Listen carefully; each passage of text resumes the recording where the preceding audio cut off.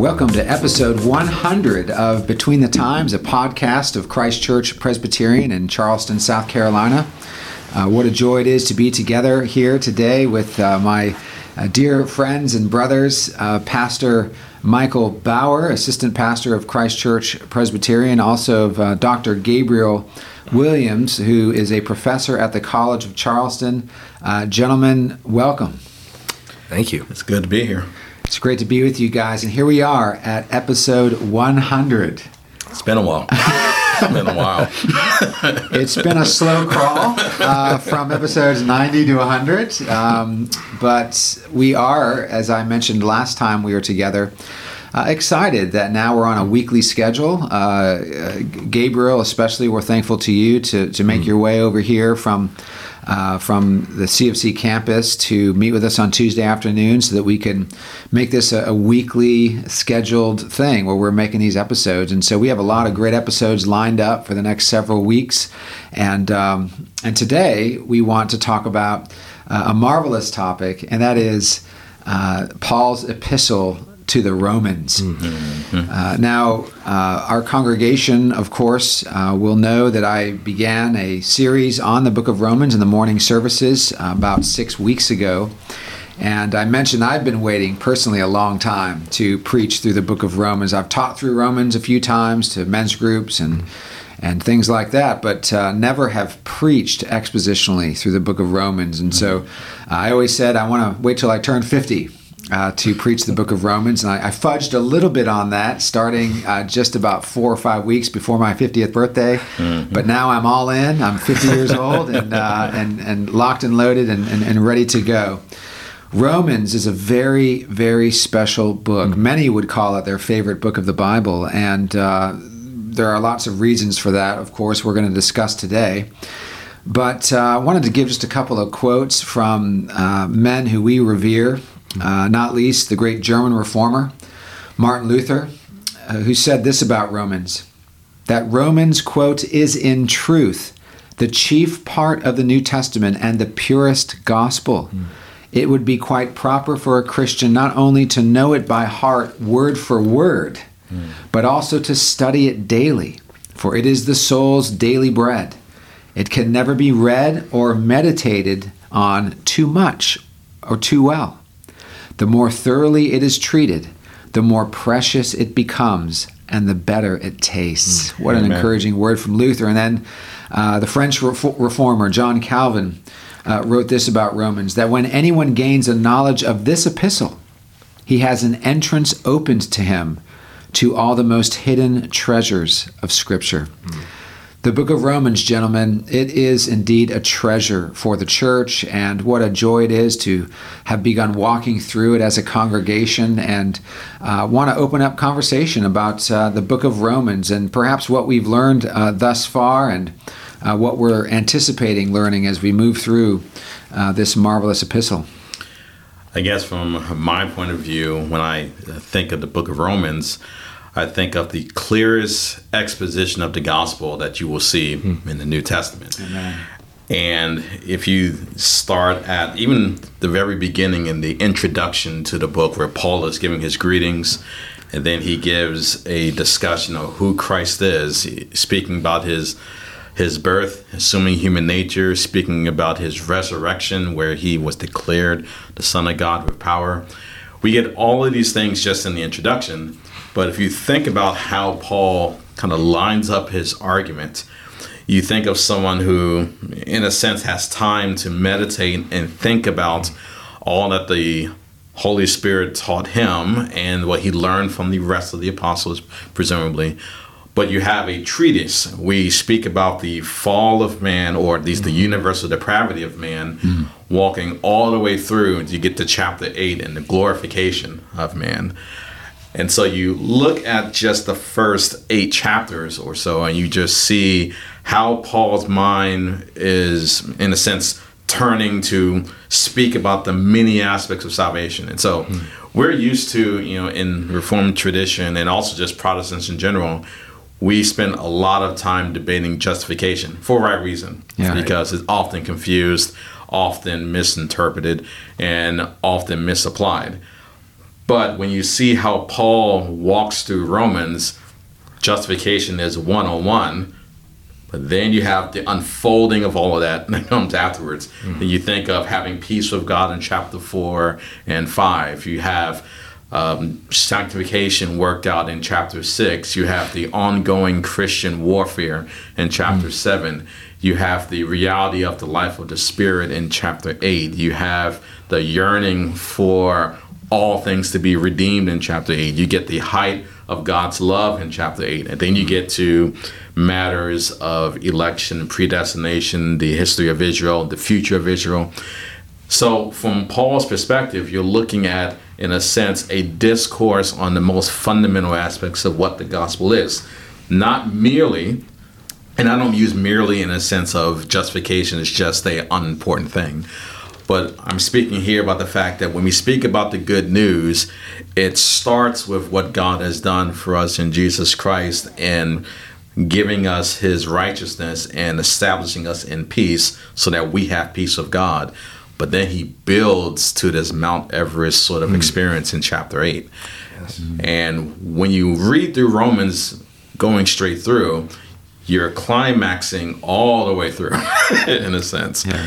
And so when you kind of reflect upon what you've read, you are much more deeply appreciative of all that Christ did for us in our salvation and what we will experience in the future. We haven't even gotten to that you haven't even gotten to like 3% of it in a sense, because we are still on this side where we see things dimly.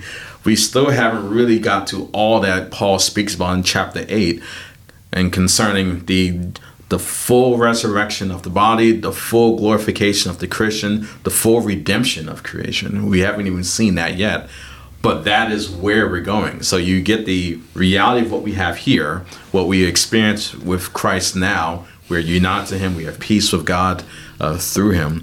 But then we get the unfolding of where that will go in the future. And thus, you get chapter 8 that says,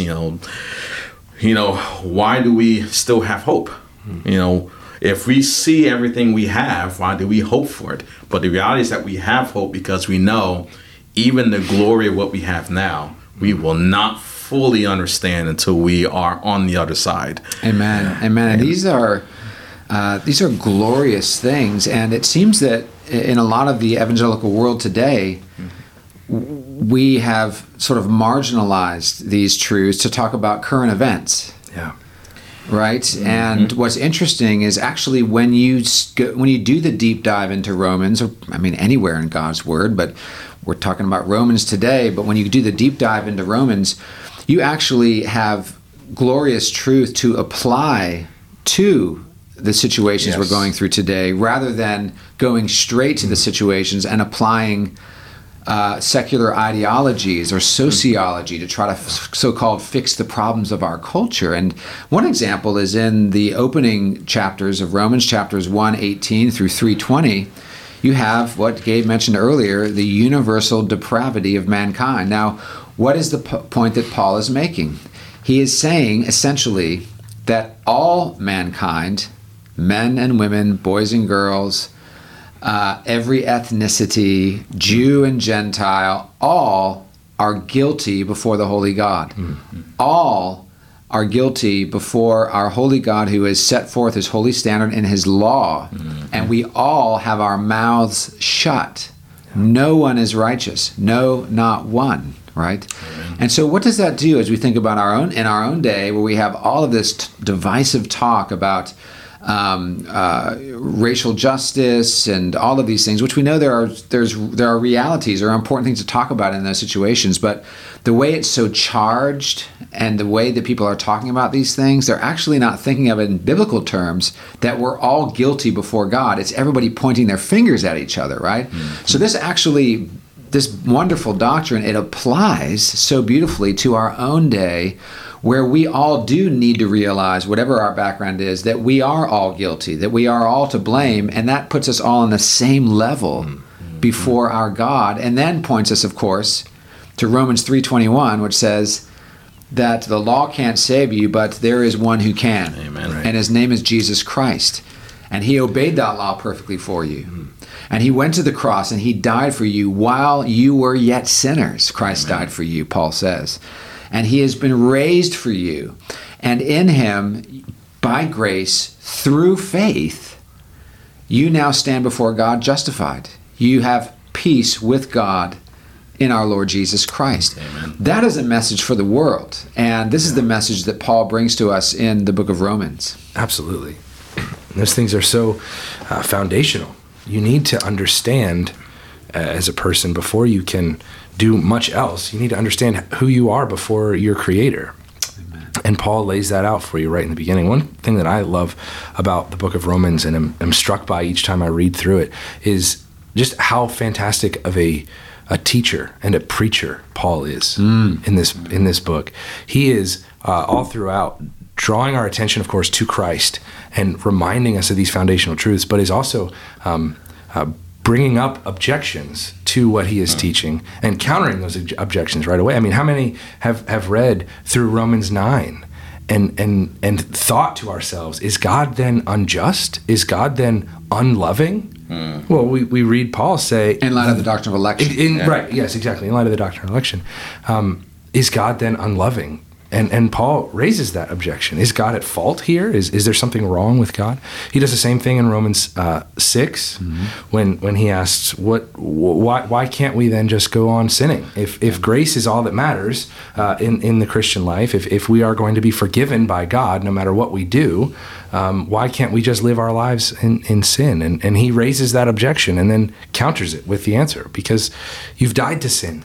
You're no longer your own, but you're Christ's now. You are no longer slaves to sin, but slaves to righteousness. And he's just a fantastic teacher and preacher in this letter, and this really shows throughout the book. Amen. It's interesting, isn't it, Gabe? As Paul introduces the book, he's really consumed with the gospel. It's coming through in his greetings. It's coming through in various things that he's saying where we wouldn't perhaps even bring up the gospel as it concerns some of the things he's talking about in his general introduction, where he has a lot of personal remarks.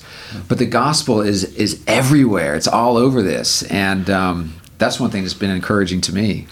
And it's the reality that, and I'm paraphrasing another person, but it's the idea in which you have two ways to view the world in one sense. You can view the world from the human-centered lens of what's happening to you, in a sense, or you can view the world as through the lens of the gospel, which means everything is conformed to it.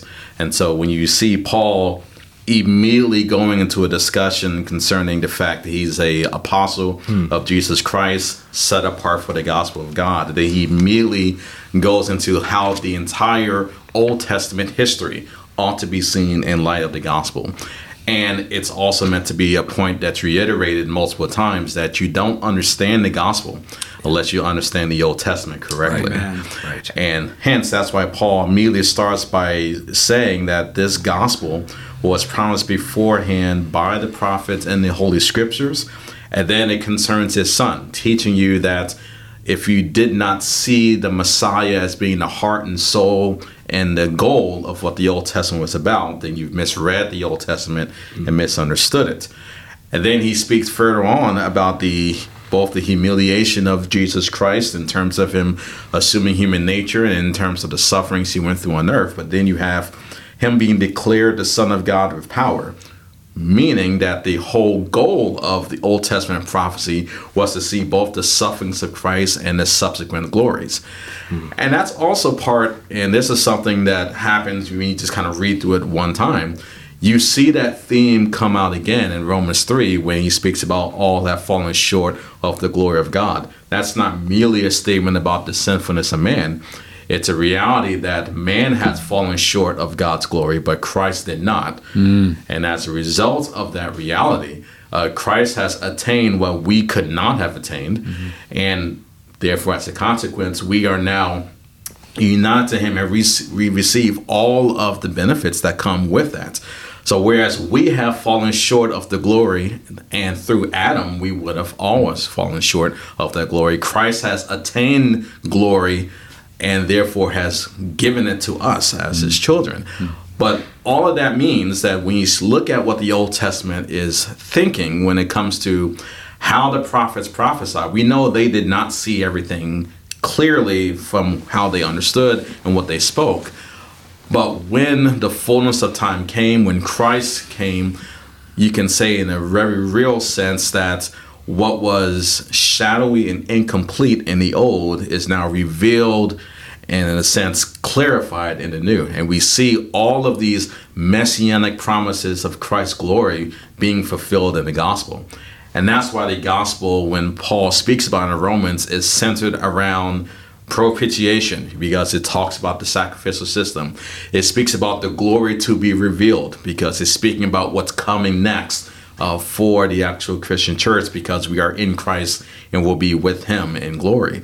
So all of these things are coming back to both what the prophets themselves refer to, but it's always with the view that all of history in the past, what we currently experience now, and where we're going, you must see it through the lens of the gospel, because that's what it was made for. It was for the sake of the gospel to begin Amen. with. And as you mentioned, Gabe, the gospel is not just a word that we attach to a bunch of agendas and Yes. and action items that we have, right? The gospel has content.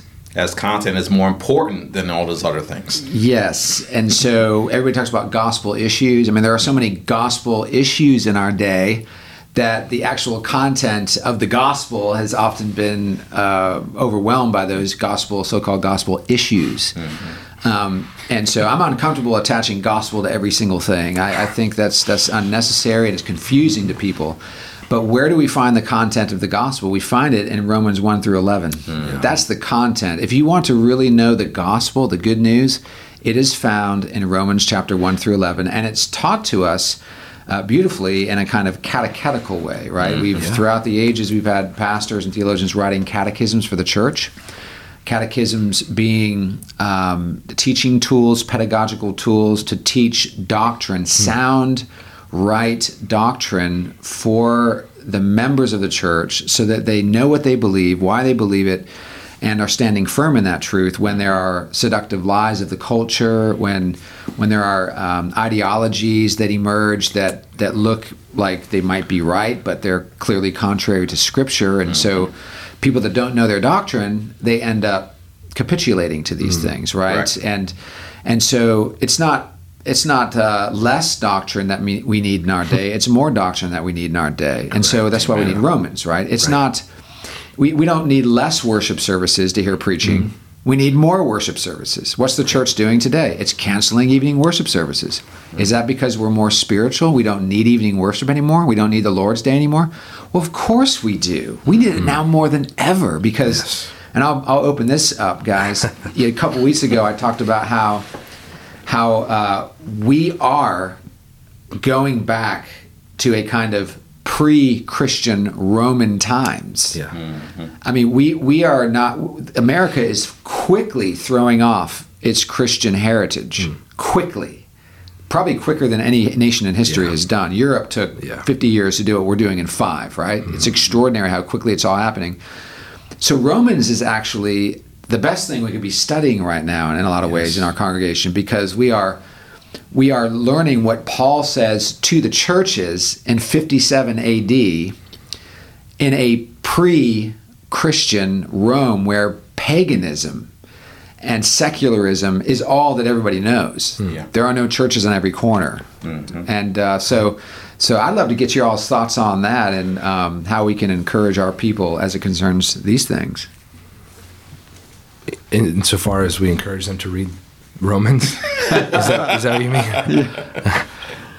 I think you nail it every Lord's Day when we're together with the church, to just remind people that Scripture was written in a particular context, that Paul wrote this letter to a particular group of people, but it was also written to us, to all of us, and all Christians throughout the ages. And so just that application that you're talking about is so essential, because we are just inundated day to day with all kinds of things. You can't turn on the television without being just bombarded with the woke agendas of various people. And of course, the same is true with social media. And so we need to be drawn back each and every Lord's Day, twice on the Lord's Day, to these core truths, and to understand how this ancient text applies to very modern situations. One of our main issues today, of course, is the distortion of human sexuality, right? And of course, first century Rome, you would have had all kinds of perverse sexuality being taught and practiced, right? Does Paul ignore that issue to stay out of trouble, or does he deal with it head on?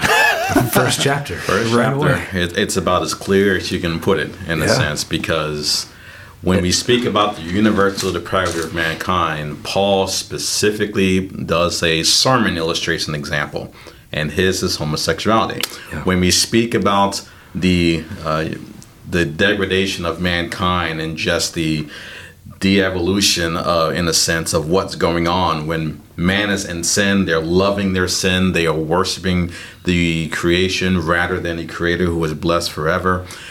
Immediately from that, Paul connects that downward slope of idolatry to essentially disordered and filthy desires. And homosexuality is one of those, and is the heart and soul of that section, which is why if you ever see those who promote a form of gay Christianity, they often try to misinterpret this in the sense that Paul is not speaking about homosexuality. He's speaking about homosexual rape and things of that nature. They attempted to distort the heart and soul, which is to say here that when man has abandoned God and have gone on their own, it's not an accident, or it's not mysterious that they forget, in a sense, who they are and distort what they're made for. And it's not accidental. It's a deliberate, you can say, God giving mankind over to lustful desires that are, in one sense, God's judgment. As it says in Romans 1, the wrath of God is being poured out. But in another sense, it is the self-destruction of mankind apart from God. Yes. And that is the reality of what any society that turns its back upon Christ, especially one that has had the gospel in their possession, to turn against that is to invite the judgment of God directly upon you, and to just wave the flag that you want destruction. You're waving the flag of Sodom and Gomorrah in a modern country. Freedom is not being whom God hasn't made you to be. Amen. That is not freedom. And that's the lie that our culture is now embracing, right? And Romans 6 calls that slavery to sin. Slavery to sin. And it brings such confusion and madness that it will even drive federal officials to want to put into law that a child, apart from the authority of their parents, can have a sex reassignment surgery. That's the madness to where we've come. We won't let a child buy a pack of cigarettes, but we'll let them suddenly be able to go into a hospital and have a sex reassignment surgery and take all kinds of hormones apart from their parents' permission. That's the craziness that we've come to. As parents, we wouldn't even let our kids touch the car for years. Yeah. But, you want a sex change? Yeah. And who can stop you? And this kind of mentality. And just recently, by the way, I heard from Dr. Mohler's podcast that in 2 townships in Massachusetts now, polygamy is now an officially received relationship, or polyamory, that you could have multiple partners or wives, and that's you have proper legal status with that. So what everybody was saying could not happen is now happening. When gay marriage was approved, they said, "Oh, well, now we're going to have polygamy next." Oh, that will never happen. Well, when you have LGBTQ plus, what do you expect to happen with that plus? Well, you better get ready for everything to happen. Yeah. And, speaking about sexual perversion in general, we also live in a time where it's not merely just disordered desires one to another. We also now have a proliferation of fornication, and all of the things that invites. And so some of you may have seen the study recently, but there was a study done over the past year based upon COVID in terms of how has the recent kind of isolation affected sexual appetites and sexual desires. And they're seeing that pornography, masturbation, and also child pornography is skyrocketing. And the reality of the matter is, again, when you are departing from the very foundation of what we know is correct and ought to be done, when we depart from what God has established and clearly stated in His Word, and which was obvious 20 years ago, and when you've rejected that, you invite the wrath of God to be poured out in many different ways, and one of those ways is homosexuality, as Romans 1 says. But if you read the rest of Romans 1, you have that list of vices, and a lot of those vices are sexually oriented. Yes. So it's not merely just homosexuality, it's all matters of perversion, lewdness, sensuality. And if you understand that in light of other things Paul has written, he's speaking about the sexual degradation of the ancient world. It's real. And as you mentioned, John, we're not going to an unknown future. We know what this looks like already. Yes. We know what happens in a society in which all matters of restraint is thrown off when it comes to these matters. It's only a matter of time. That's right. In Romans chapter 3, we have the good news for those who have been caught up in a life of licentiousness of any kind, whether it's heterosexual, homosexual, or any kind of sexual perversion or fornication, or any other kinds of sin that are listed there in Romans. We have this news, Romans 3:19. Now we know that whatever the law says, it speaks to those who are under the law, so that every mouth may be stopped, and the whole world may be held accountable to God. For by works of the law, no human being will be justified in his sight, since through the law comes the knowledge of sin. And so there we are all, whoever you are, wherever you're from, you, along with the three of us sitting at these microphones, are sinners and are under God's accountability. We will stand before Him. Yes. But then listen to this good news. But now the righteousness of God has been manifested apart from the law, although the law and the prophets bear witness to it.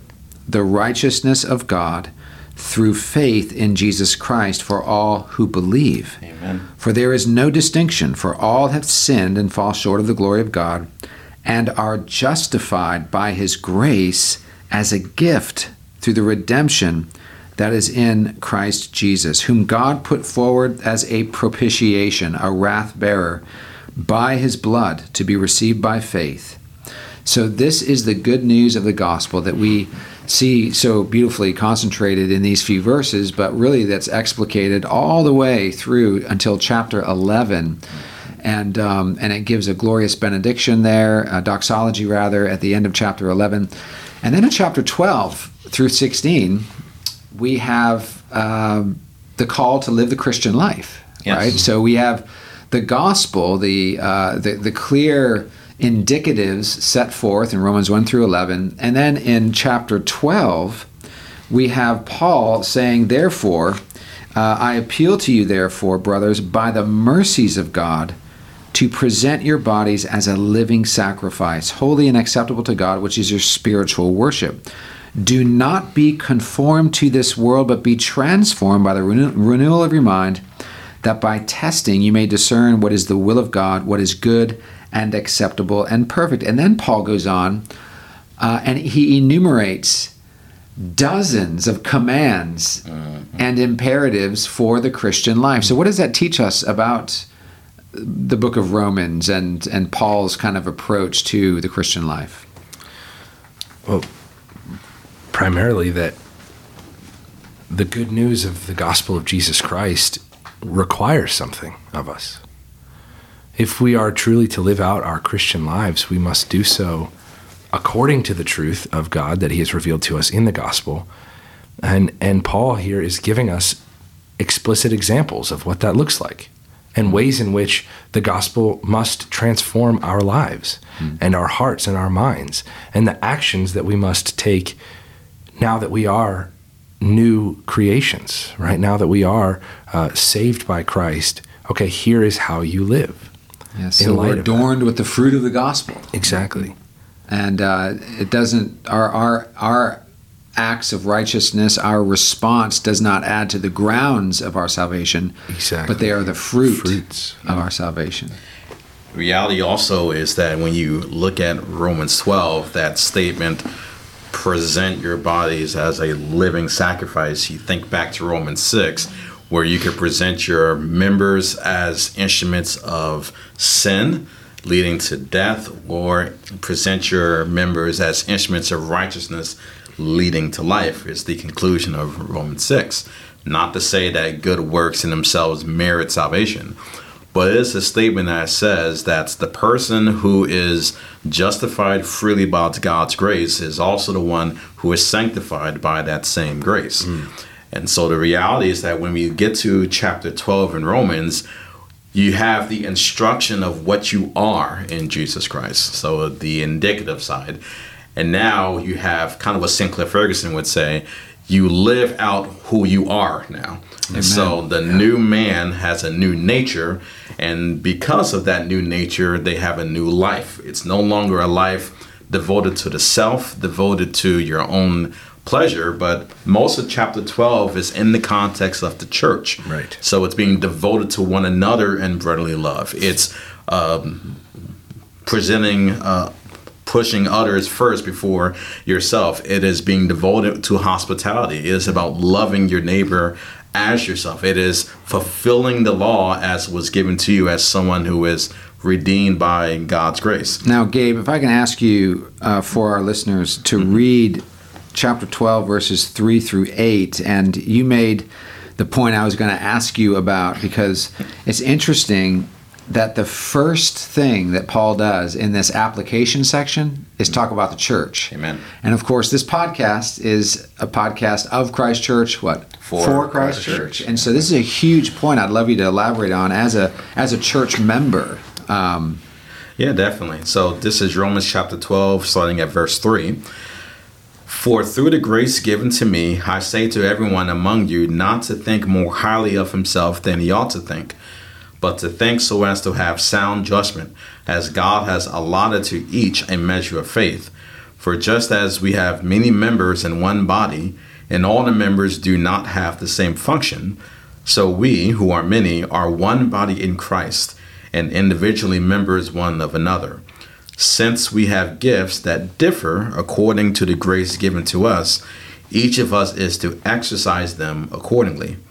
If prophecy, according to the proportion of his faith. If service, in his serving. Or he who teaches, in his teaching. Or he who exhorts, in his exhortation. He who gives with liberality. He who leads with diligence. He who shows mercy with cheerfulness. Mm-hmm. And so you have a beautiful, and Paul speaks about this in 1 Corinthians in terms of the diversity of the gifts in the body. Mm-hmm. And it's the reality that God saves many different types of people and equips them with many different types of gifts so that the body itself, one, is not lacking in any gift. But also in 1 Corinthians, it speaks about the fact that different gifts are given so that we are mutually dependent.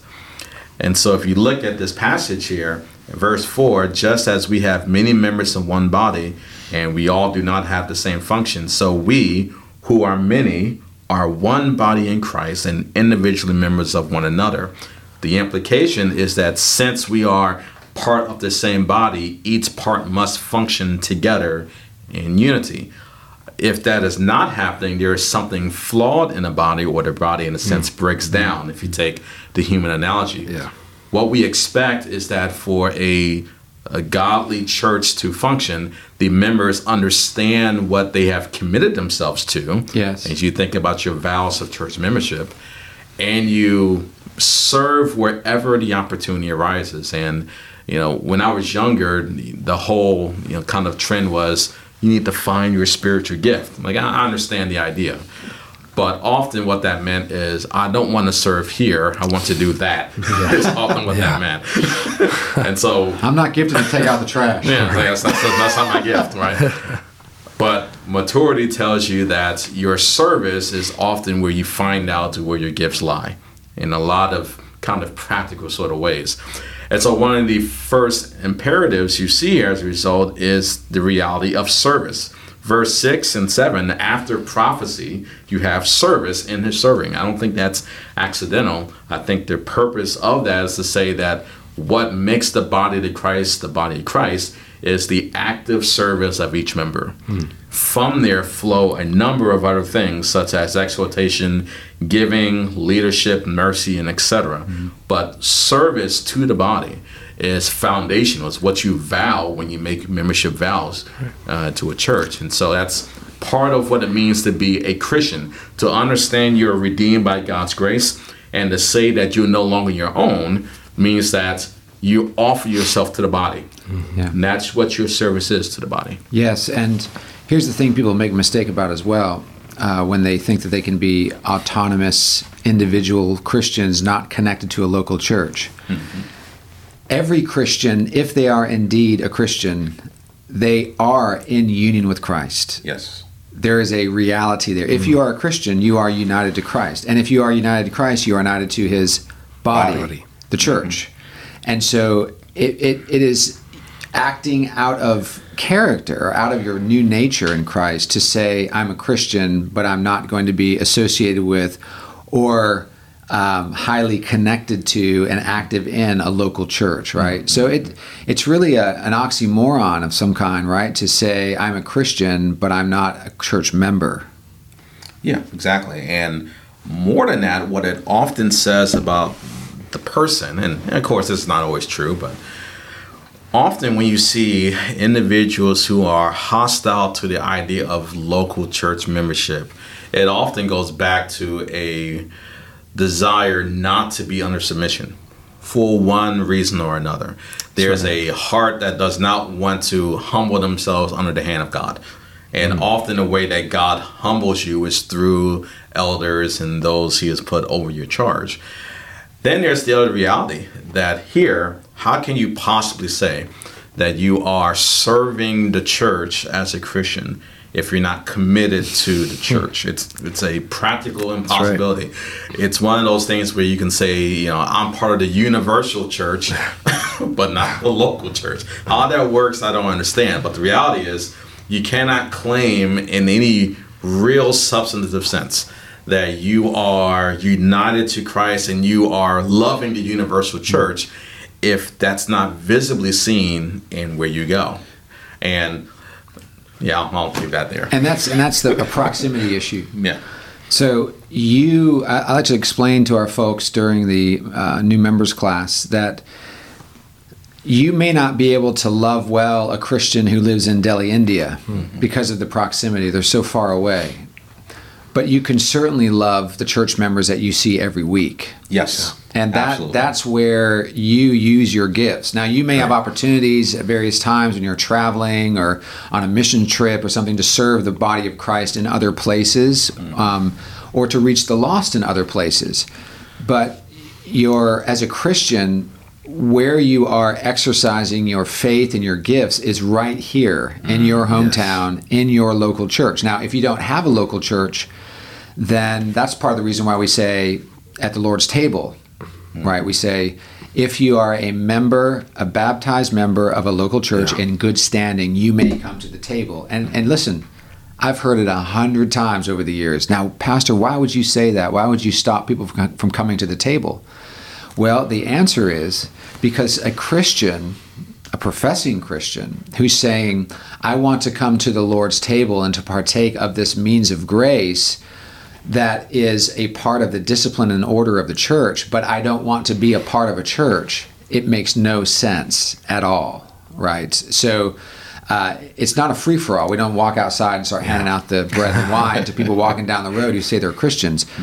We hand it to those who have bowed the knee to Christ and showed in their commitments and in their vows that they are indeed committed to Christ. Amen. Outside of baptism and church membership, there's no real sign of that or accountability or oversight, right? So that's what you were mentioning before. Well, this has just been a very helpful conversation, and I think we're going to probably talk about Romans a lot over the next few months and various episodes, and we'll come back to it.